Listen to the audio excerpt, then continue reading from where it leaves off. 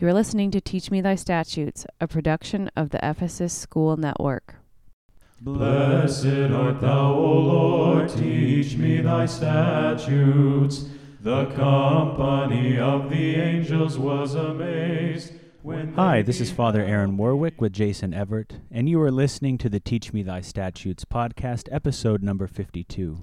Today's reading is from Luke chapter 24, verses 36 through 53. Now as they said these things, Jesus himself stood in the midst of them and said to them, Peace to you. But they were terrified and frightened, and supposed they had seen a spirit.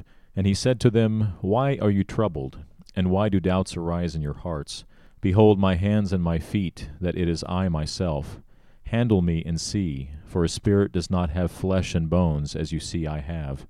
When he had said this, he showed them his hands and his feet. But while they still did not believe for joy and marveled, he said to them, Have you any food here?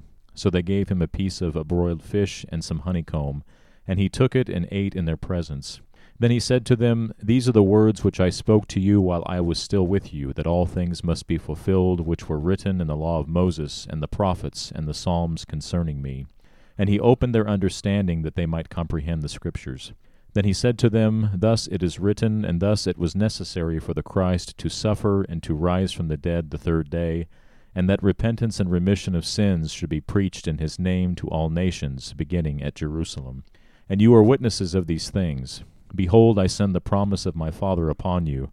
But tarry in the city of Jerusalem until you are endued with power from on high. And he led them out as far as Bethany, and he lifted up his hands and blessed them. Now it came to pass, while he blessed them, that he was parted from them and carried up into heaven. And they worshipped him and returned to Jerusalem with great joy, and were continually in the temple praising and blessing God. Amen. Our reading today is appointed for this coming Sunday's Matin service. My understanding is that this reading is one of 11 gospel readings that are referred to as the Eothenon Gospels. So before we look specifically at today's reading, Father, would you tell us a bit more about these readings, why they are a part of every Matin service, and what the word Eothenon means? Sure. So to begin, let's just note that these Gospels are not part of every Matin service. They're specific to the Sunday Matin service. So these readings are specific to Sunday. They're not part of daily Matins. And they're read on Sundays because all 11 pertain to the resurrection. And Sunday is, of course, the day of resurrection, the day on which Jesus rose from the dead after resting in the tomb on Saturday, which is the Sabbath, observing the day of rest. Now, the term Eothenon is really not that exciting. It obviously sounds exotic to the English ear, but all it means in Greek is pertaining to the dawn. And that's what you find when you study liturgical Greek terms. They're very practical, not exotic or esoteric.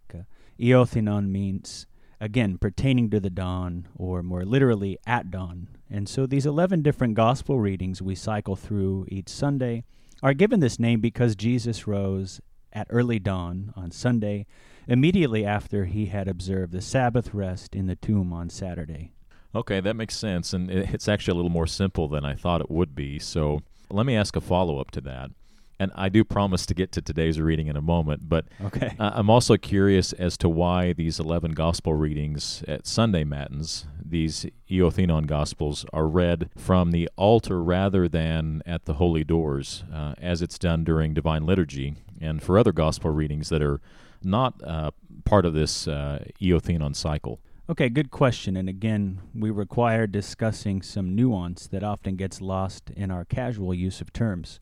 So to be precise, those Eothenon readings are read not from the altar, but from what is more precisely or properly called the Holy Table.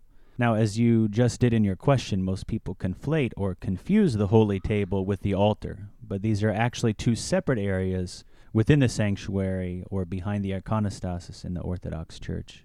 It's interesting, Father. I wasn't aware of that, so could you help us to understand the difference?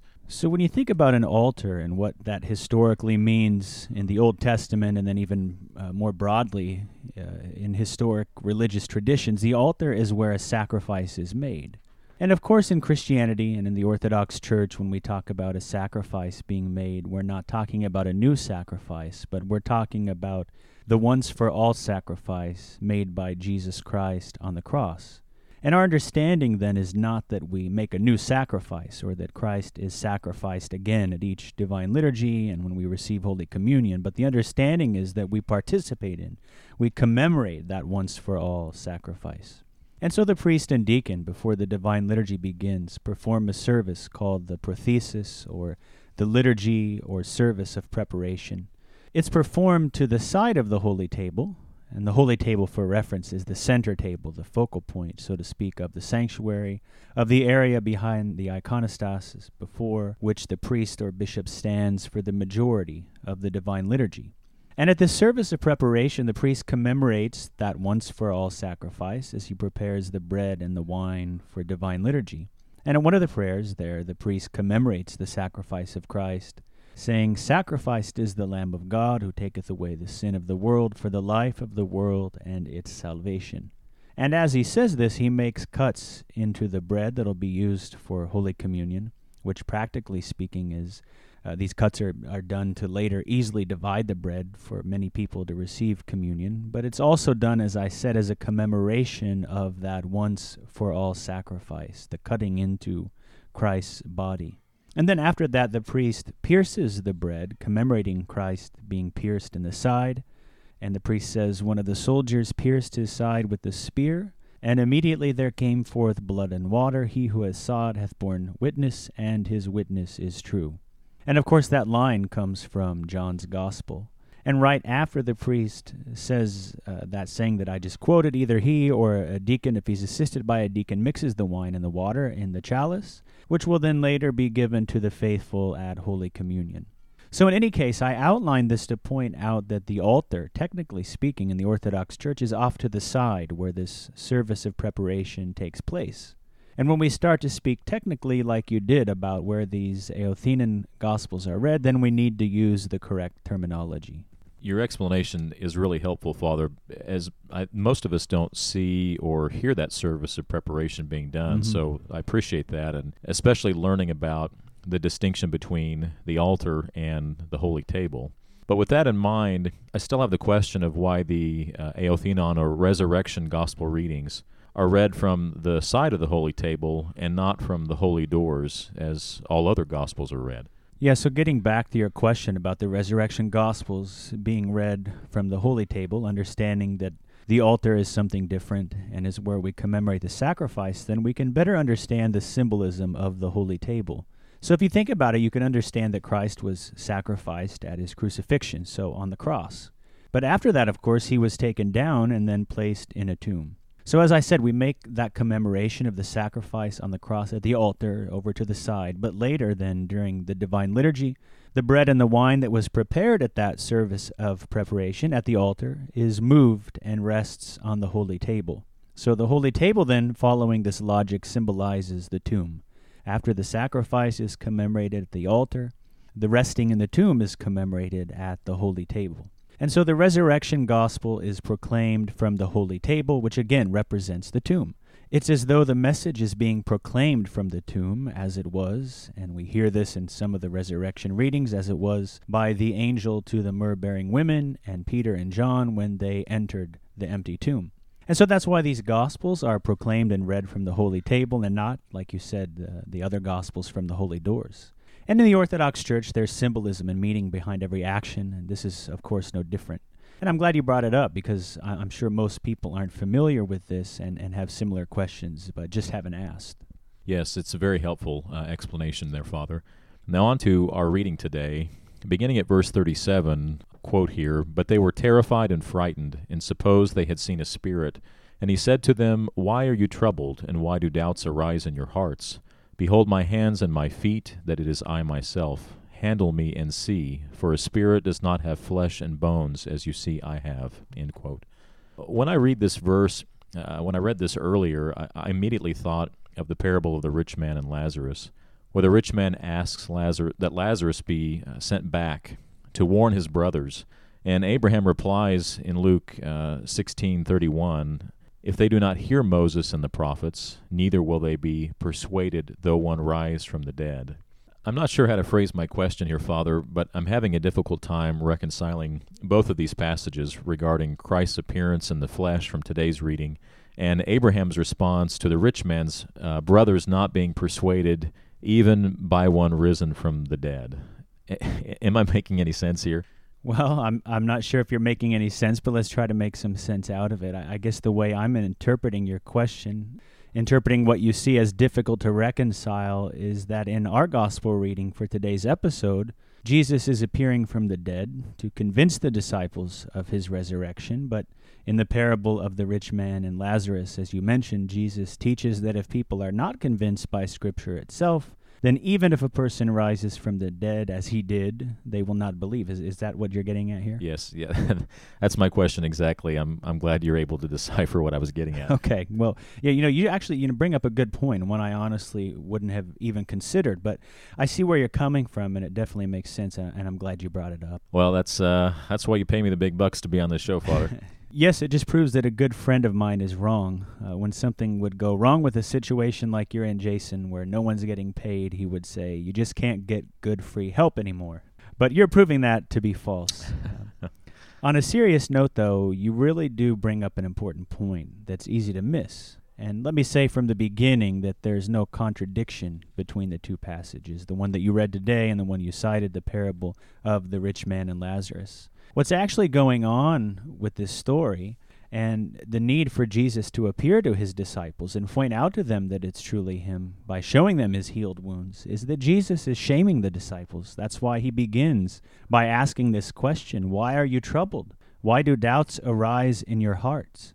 In other words, why is it necessary for me to appear to you as the risen Christ for you to believe? You should have believed already. You should have recognized me from the teaching of Scripture and from my teaching of Scripture. So actually, this is really a shame to the disciples who, remember, had forsook Jesus and fled when he was crucified.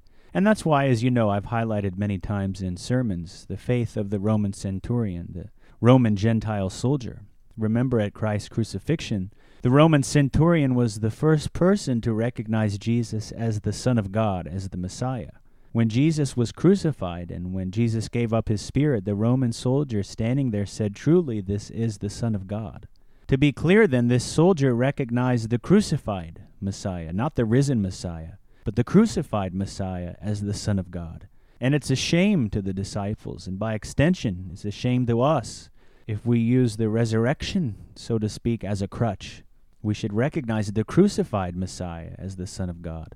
We should have faith that if we deny ourselves and die to our own selfish desires and our self-centered will, that we become like Christ, that we would be fulfilled as human beings. The idea in our minds of doing those things so we would be raised from the dead stems from our human weakness and our lack of faith.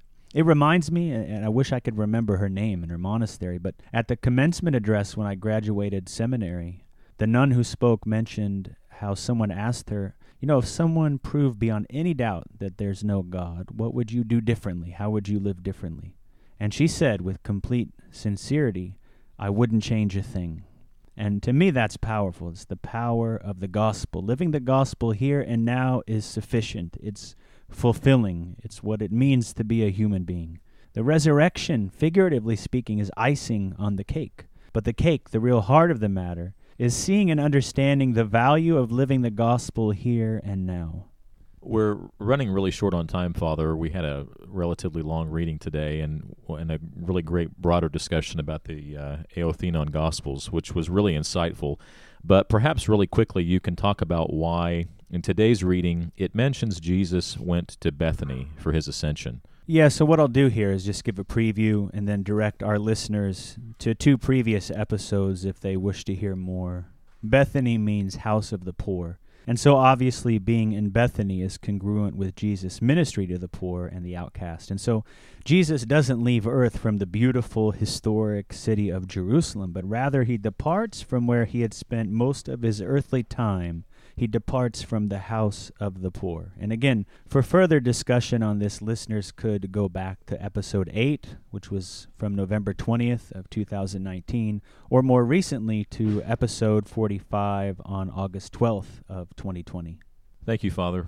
We began today's episode by exploring the liturgical context in which we encounter the Sunday Matins Gospel readings, also called the Aothenon Gospels. Father Aaron explained that these specific gospel readings are read at Sunday matins as they all pertain to the resurrection. The term used for these gospel readings is eothenon, which means at dawn.